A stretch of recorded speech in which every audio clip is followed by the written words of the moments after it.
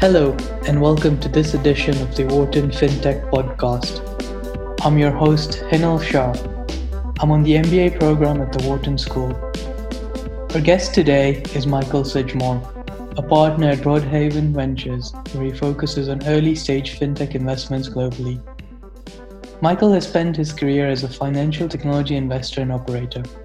Prior to Broadhaven, he was an operator at two FinTech startups, iCapital Network, an alternative investments technology platform, and Mosaic, a residential home originator. Michael started his career at Goldman Sachs in London and holds a bachelor's degree from the London School of Economics. Now, let's jump into the conversation with Michael. Welcome, Michael. Thanks for joining us on the Wharton FinTech Podcast. Thanks, Hinal. Really great to be here. To kick off, why don't you walk us through your background?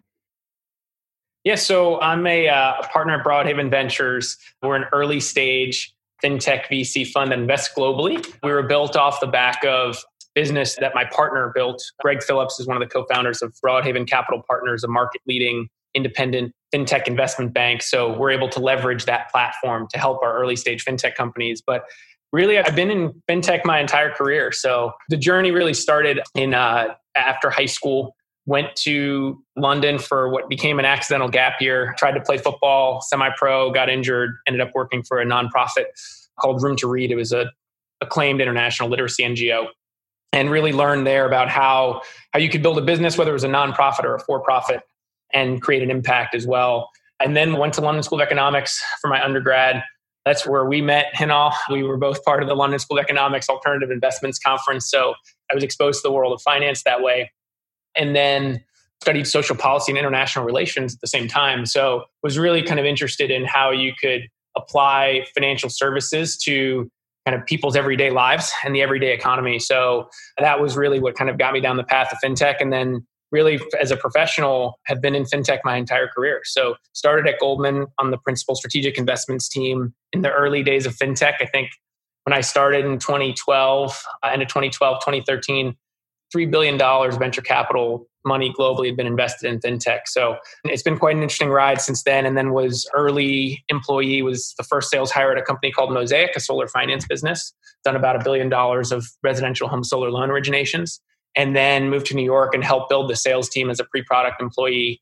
Was number 8 at a company called iCapital Network, where we've tried to democratize access to alternative investment funds and really provide the infrastructure for both institutions and individuals to access those funds. So now have about $55 billion of assets on that platform. So I've kind of seen it from a operating side and an investing side, and it's been a lot of fun so far.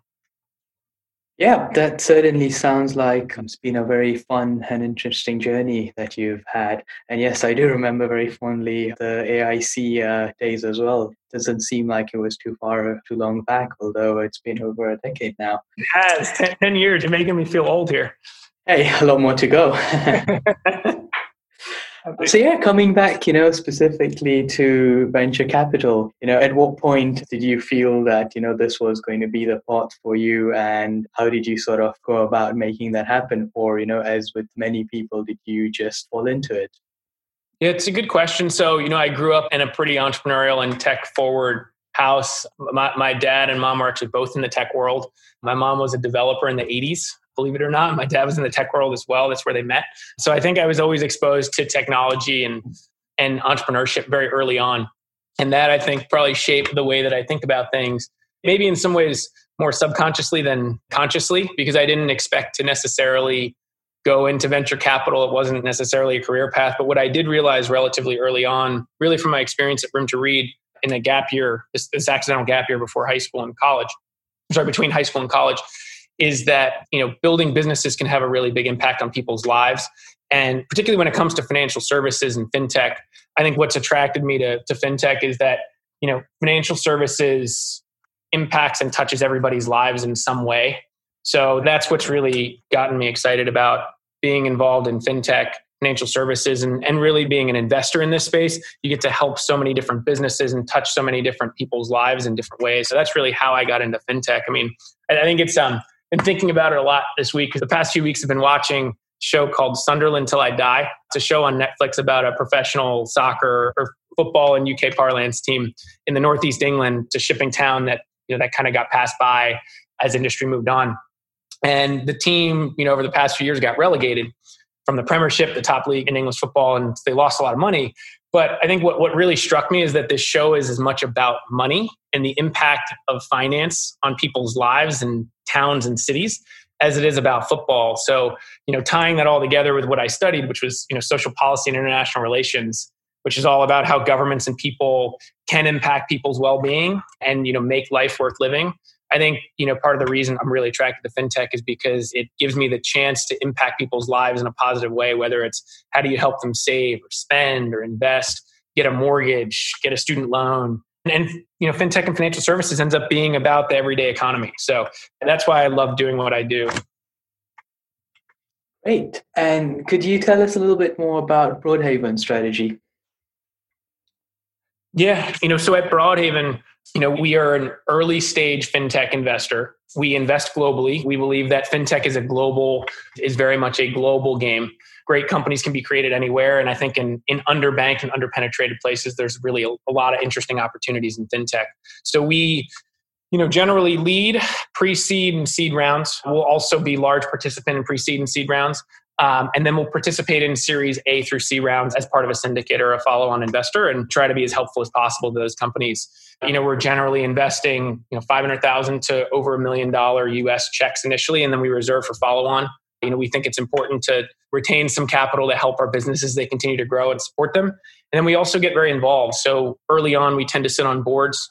I'm currently on 5 boards as either a director or observer. And we feel that's really important because, we having been on the operating side, both my partner and I have been, being a founder is really hard, and doing everything we can to help them build their business, build their team, get them to the next round, we feel is really important. And by being on a board, we feel that being close to the founder and being able to help as quickly as possible and understand what's going on with the business, understand the problems, ends up being really important. So that's kind of our artisanal approach to seed, is that we like to get very involved in less companies, but have more at stake so that we can help them and really feel aligned with them.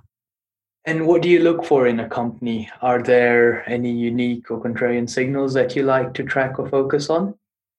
Yeah, so I think 2 high-level points. One is, I think in fintech, you really have to balance being a disruptor versus having industry experience. I think in certain cases, particularly in fintechs that are digital enablers, so companies that are enabling financial institutions to do their jobs better, serve customers better, coming from industry, so from a big bank or financial institution, can actually be really helpful. Having that network, knowing how to sell into banks, ends up being really important. I think that balance is actually very important in fintech, maybe unlike some other industries. The other piece of that related to it is that in fintech, you can move fast, but you can't break things. So you can't get things wrong. You can't trip up with the regulators. And that, I think, makes it a little bit different than some other aspects of tech where moving fast is really the advantage. It's certainly an advantage in fintech. And we've seen many fintechs do well by outpacing incumbents in that regard. But you really have to be careful about how you build your business. You may have to get regulated. That may take more capital in the beginning. So I think, when looking for a founder or team, certainly a lot of times we like to see people with experience in fintech or financial services, or who've had kind of an experience trying to solve the problem that they're trying to solve. So I think that ends up being important to us. I will say this, though, we are also pretty thesis driven in terms of how we think about investing. One of our theses is that, particularly in emerging markets, we see a lot of non-fintechs having the opportunity to become fintechs. So that's where we deviate from what I said prior, which is that, having industry experience is important. We see a lot of businesses. We have 6 companies in Latin America. A few of them are actually non-fintechs. One is a digital freight forwarder called Nowports, kind of like Flexport in the US.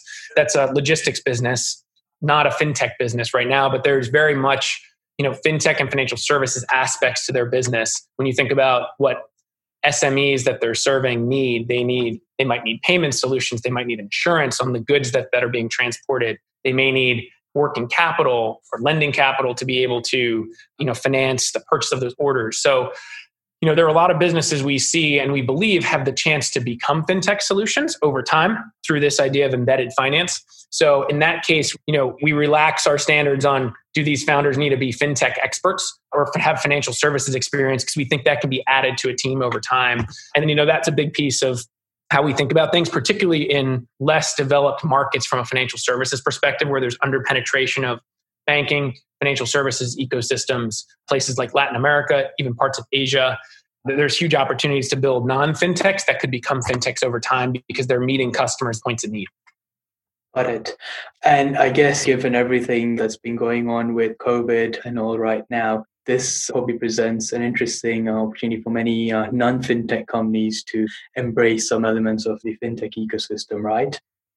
Yeah, that's absolutely right. So I think that's certainly one trend is, people are aggregating on platforms, digital platforms, whether it's e-commerce brands. If they're a merchant, they're probably spending a lot of time on Shopify trying to figure out how to sell their products digitally using e-commerce solutions like Shopify. And Shopify can provide fintech solutions to a lot of their merchants. But then it's not just COVID, which is certainly having an impact and acceleration on digital payments in particular, but it's also the maturation of the fintech industry. You've seen a number of businesses, including some of your podcast guests. I think you had Clay from Galileo on.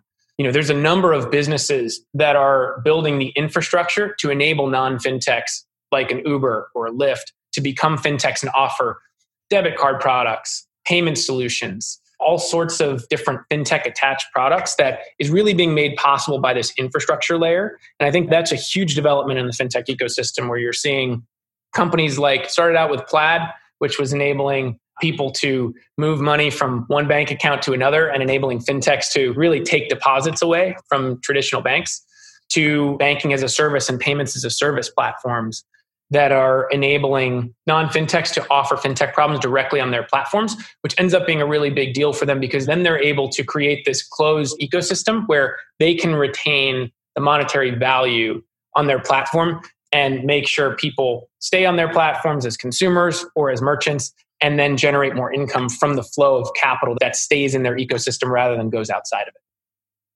Great. Shall we switch gears to talking a little bit about your portfolio? Sure. Why don't you tell us about some of your favorite investments and why you like them? Oh man, you're making me pick. I like all of them. So I can't believe you're going to make me pick. But I think, that there's certainly a few trends and themes to pull out. So I'll pull out some of those trends and themes, and think about it from that perspective. So one trend that we've seen really unfold over the past few years, if FinTech 1.0 over kind of the 2010 era was really about disruption. So that was the likes of Lending Club or Zopa trying to disintermediate banks and financial institutions by providing a better consumer experience, lower cost, things like that. FinTech kind of 2.0 in the middle, before we've gotten to kind of current state of FinTech, was really about FinTech and incumbent collaboration and partnerships. So I think in the kind of 2015 to 2017 era, there was a lot of hope for FinTechs partnering with incumbents, maybe even acquiring a lot of those incumbents acquiring a lot of those FinTechs. We've seen some of that.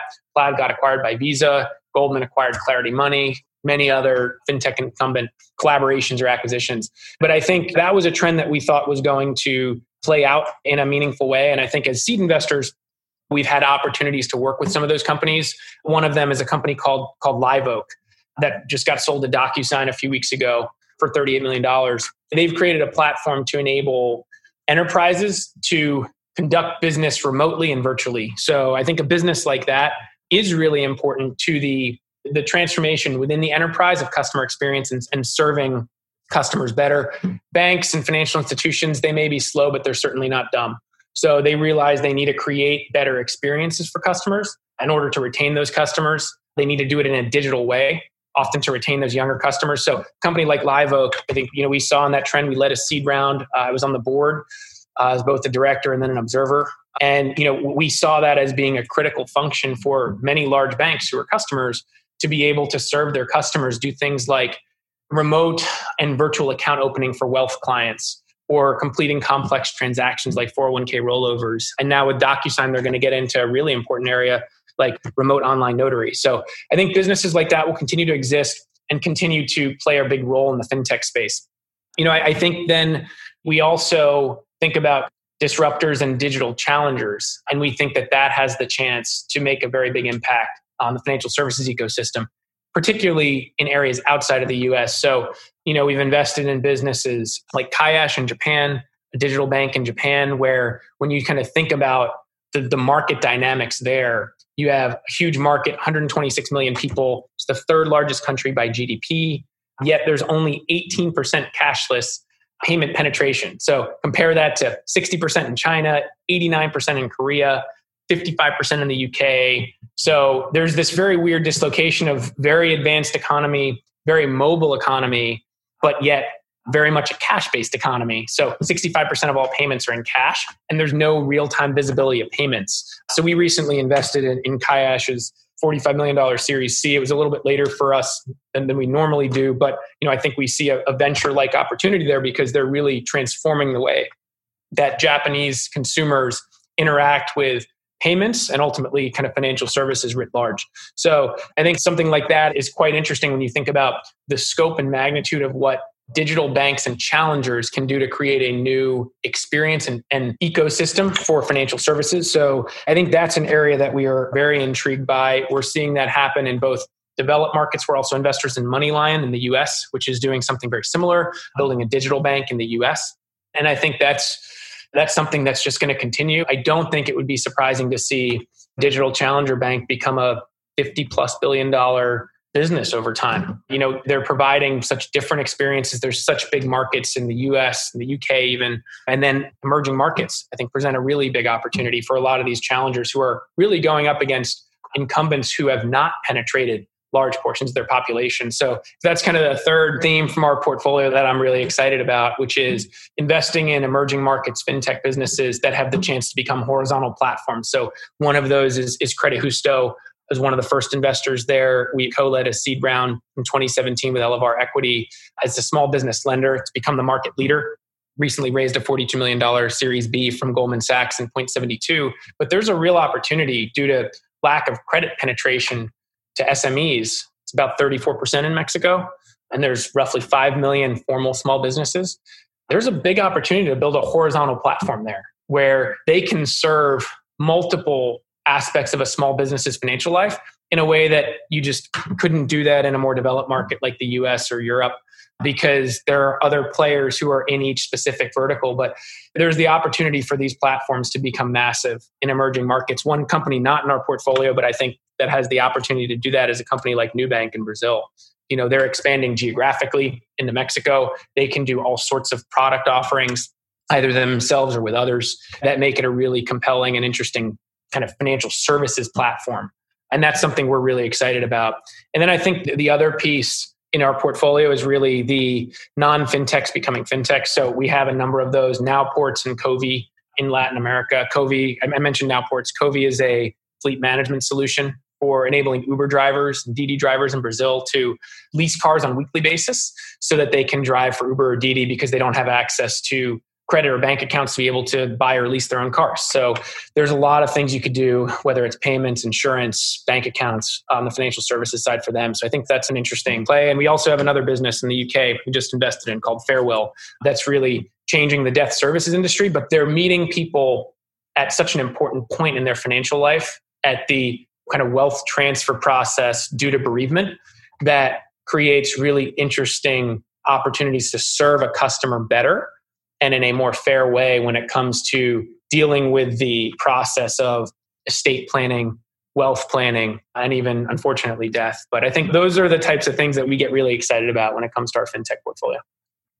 That paints a very good picture. And it also touches one of my next questions, which was going to be, where do you see the future of fintech? Thanks for, that very interesting view on how you look at the world. Specifically on the future of fintech, I'm going to ask you about a region where I grew up in Kenya, and I'm always excited to see the prospects of fintech, in particular on the African continent. Have you got any particular insights? Do you look at the continent, and what have you seen as trends that could be very positive there? Yeah, so I think you bring up a really interesting point, which is that Kenya in particular is actually at the forefront of kind of the mobile revolution in fintech. with a lot of the digital solutions when it comes to using a mobile phone to pay for things. And I think there's been some really interesting opportunities in Africa. It's not a place that we have spent time looking at, in large part because we just aren't as familiar with the region. We've been spending a lot more time in a place like Latin America. And we feel that it's important for us to actually spend time in a region, get to know it, be on the ground in order to really understand it. But I think there's actually a lot of parallels between a place like Africa and Latin America when it comes to kind of financial services, because you have high underpenetration of banking services by incumbents. They often don't need to bank a large portion of the population to become highly profitable or efficient banks. So it creates a huge opportunity for fintechs to take meaningful market share away from these incumbents who are really looking the other way. We've seen that happen in Latin America as well. In Mexico, some of the biggest banks there, like BBVA or Santander, they're actually some of the most profitable banks in the world in Mexico. Very high ROE, very high margins, just by banking a small portion of their customers. So I think you combine that with the fact that you have relatively high and increasing mobile phone penetration in many of these countries in Africa and Latin America. And I think you get for a really interesting concoction of disruption opportunity for fintechs, because they can offer mobile first solutions, get to consumers easier. They can do things like meet them at the point of need. So for people who may need to drive Uber or Didi to earn a living, that's going to be the way that they're making money, that they're probably going to be doing that on their mobile phone. Then you can start to offer a whole host of other financial services opportunities. Same for merchants. I think, there's a huge opportunity to offer merchants mobile money acceptance.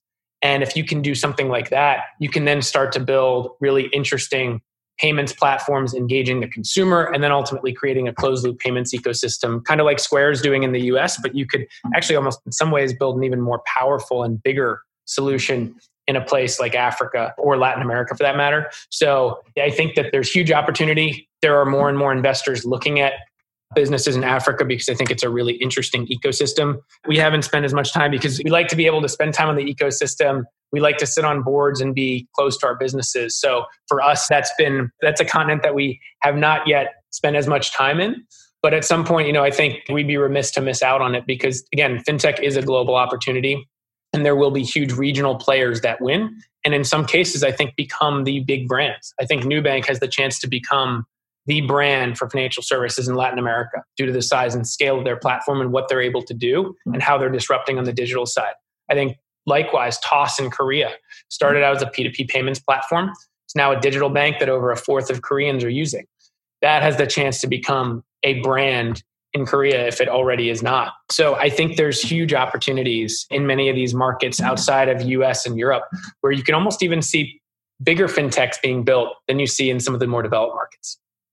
Great. It's great to see the optimism for many of these markets. Coming back to what's been going on recently across the world, COVID.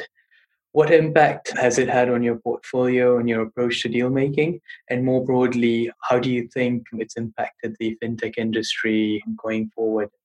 Yeah, great question. We spent a lot of time thinking about this. I'll start by answering your last question first and then go from kind of the high level view to what it's doing to our portfolio and our investing activities day to day. So in terms of fintech, I think there's really three impacts that are coming to the forefront. So one is you're seeing the digital transformation of the enterprise that's happening fast and furious. And I think what that means is that a lot of these solutions that fintechs are providing to incumbents, Live Oak was an example I gave earlier about a platform that's enabling banks and financial institutions to get complex business transactions done remotely in a compliant way. I think stuff like that will only continue to accelerate and then it won't get ripped out once COVID is over. So I think the impacts will actually be very far-reaching as a result of realizing that there's a decidedly better customer experience associated with it. It's also why you see companies like Zoom being adopted at the enterprise level. And they weren't before, but now they are, and people are never going to go back. So I think any business that is building something for the enterprise in fintech is going to have a real opportunity to make their mark and be really valuable to those to those incumbent financial services institutions. So that's a trend that we see and I think are very interested by. I think on the consumer side, digital payments and the way people interact with consumer financial services is accelerating rapidly as well. So I saw a tweet the other day that I think PayPal said since COVID, they've seen Black Friday levels of payments volume because people are paying for things online and digitally. And that's remarkable when you think about that. And I think what that does is show two things. One is that there are a lot of people who've used digital payments in the past and like it and will only continue to use it more. But there's a lot of people who had not used digital payments as much before and have realized how easy, convenient, and frictionless it is. So we'll continue to use it a lot more. And then I think when you actually think about that in the context of emerging markets where people are underbanked, bank branches where people in Mexico, for example, often go every 2 weeks when they get even if they're salaried employees, go and pull out cash from their bank accounts because they'd rather either keep their money in cash or they need to participate in a cash-based economy. There's only 15% credit card penetration in Mexico. You're seeing massive uptick in account signups for a lot of these digital banks in Mexico because people can't go to bank branches. So I think incumbents may be caught flat-footed in this context where they have very asset-heavy businesses that, rely on people coming to a bank branch. That's going to change a lot, and I think that's under threat. So digital payments businesses, businesses like Cash and Toss in Korea, I think have real opportunities to gain market share as a result of all of this. And then I think the third thing is really you're going to have changing consumer behavior and people are going to think about things differently because of COVID. So one example of that is in our portfolio with a company called Fairwill, mentioned a little bit earlier. It's a estate planning business, does everything kind of comprehensive end-to-end, end-of-life planning process digitally. So they do digital wills, they do probate, and deal with the wealth transfer associated with the bereavement process, and they do direct cremations.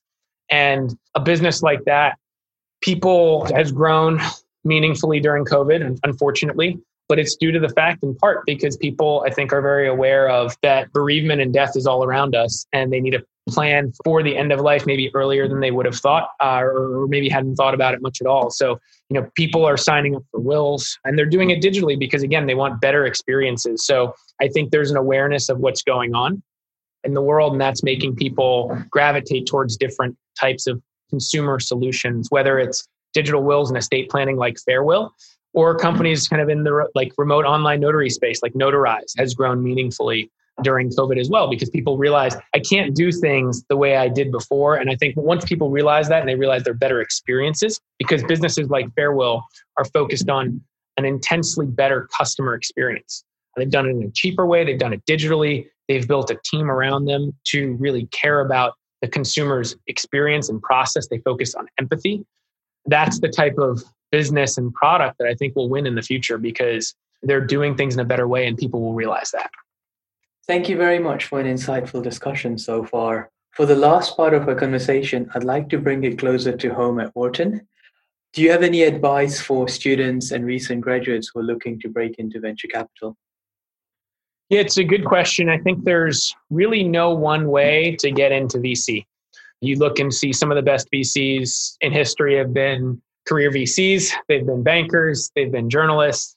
They've been operators. So there's really no one path in. I think that VC is a business of one, intellectual curiosity. So always learning, always asking questions and always asking why. So I think you actually doesn't matter necessarily what your experiences have been in the past, but if you can tie those experiences together and think about those experiences in the context of something that's happening in the world, in your life that really matters, then there's a way to have a view and come up with a thesis that may end up being an investable thesis. So I think that that's one thing that pretty much anybody can do, whether they've had experience in investing or venture capital or not. The other piece of this is I think there's a meaningful amount of resources out there that have been open source thanks to the internet. So there's plenty of great blogs.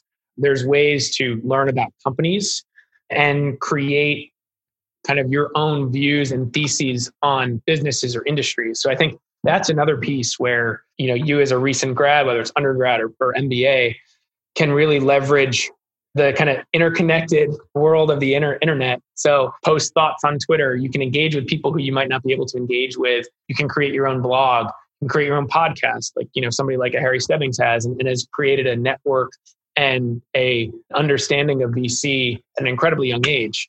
So I think all of those things are options for people kind of on the table as a way to get into VC. The other piece of it too is not everybody may share this view. I do think that it's helpful to have experience on the operating side.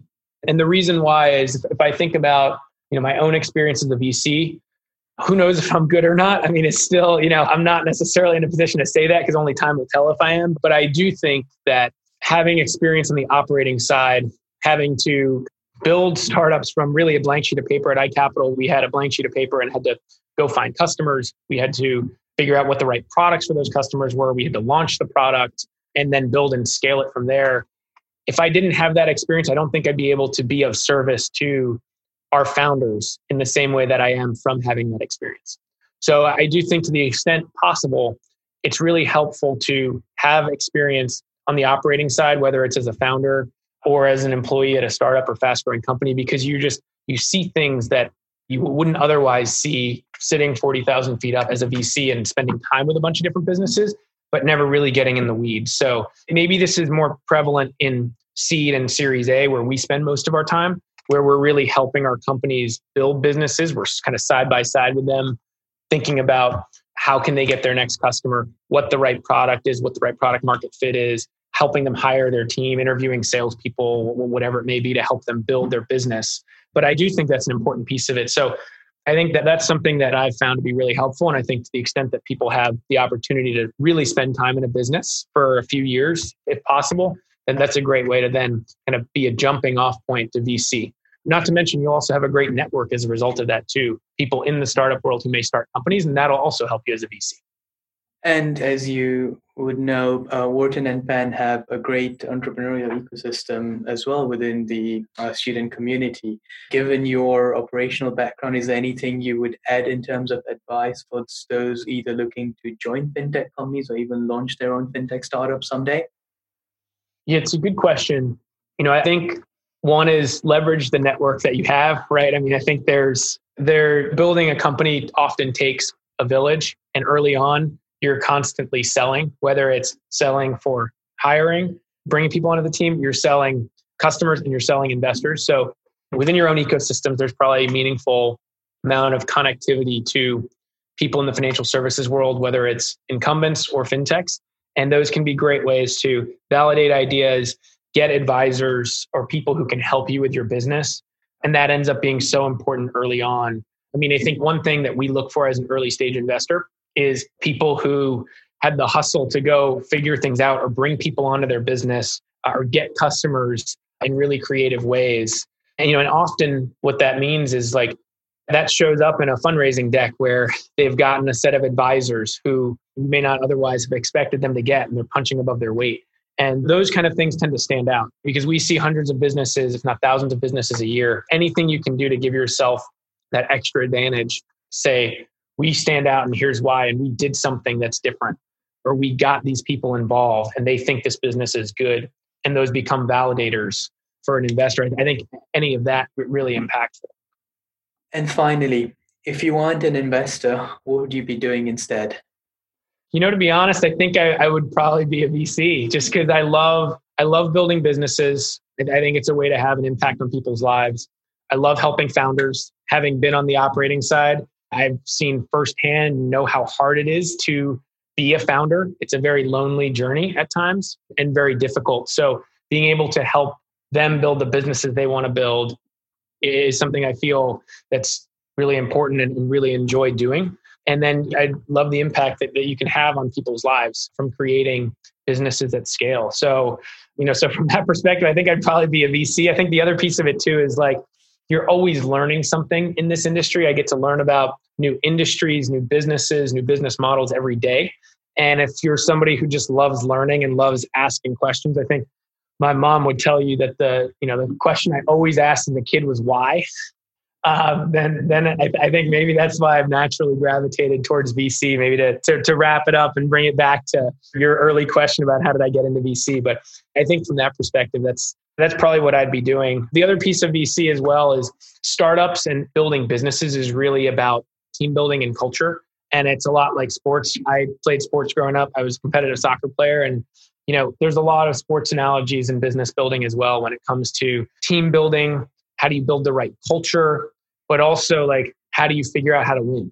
And all of those things end up being really important when it comes to building a business. And often the best businesses think about that. They think about building culture in the right way, deliberately, in terms of who they hire, how they talk about their business, both internally and externally, and how they service their customers.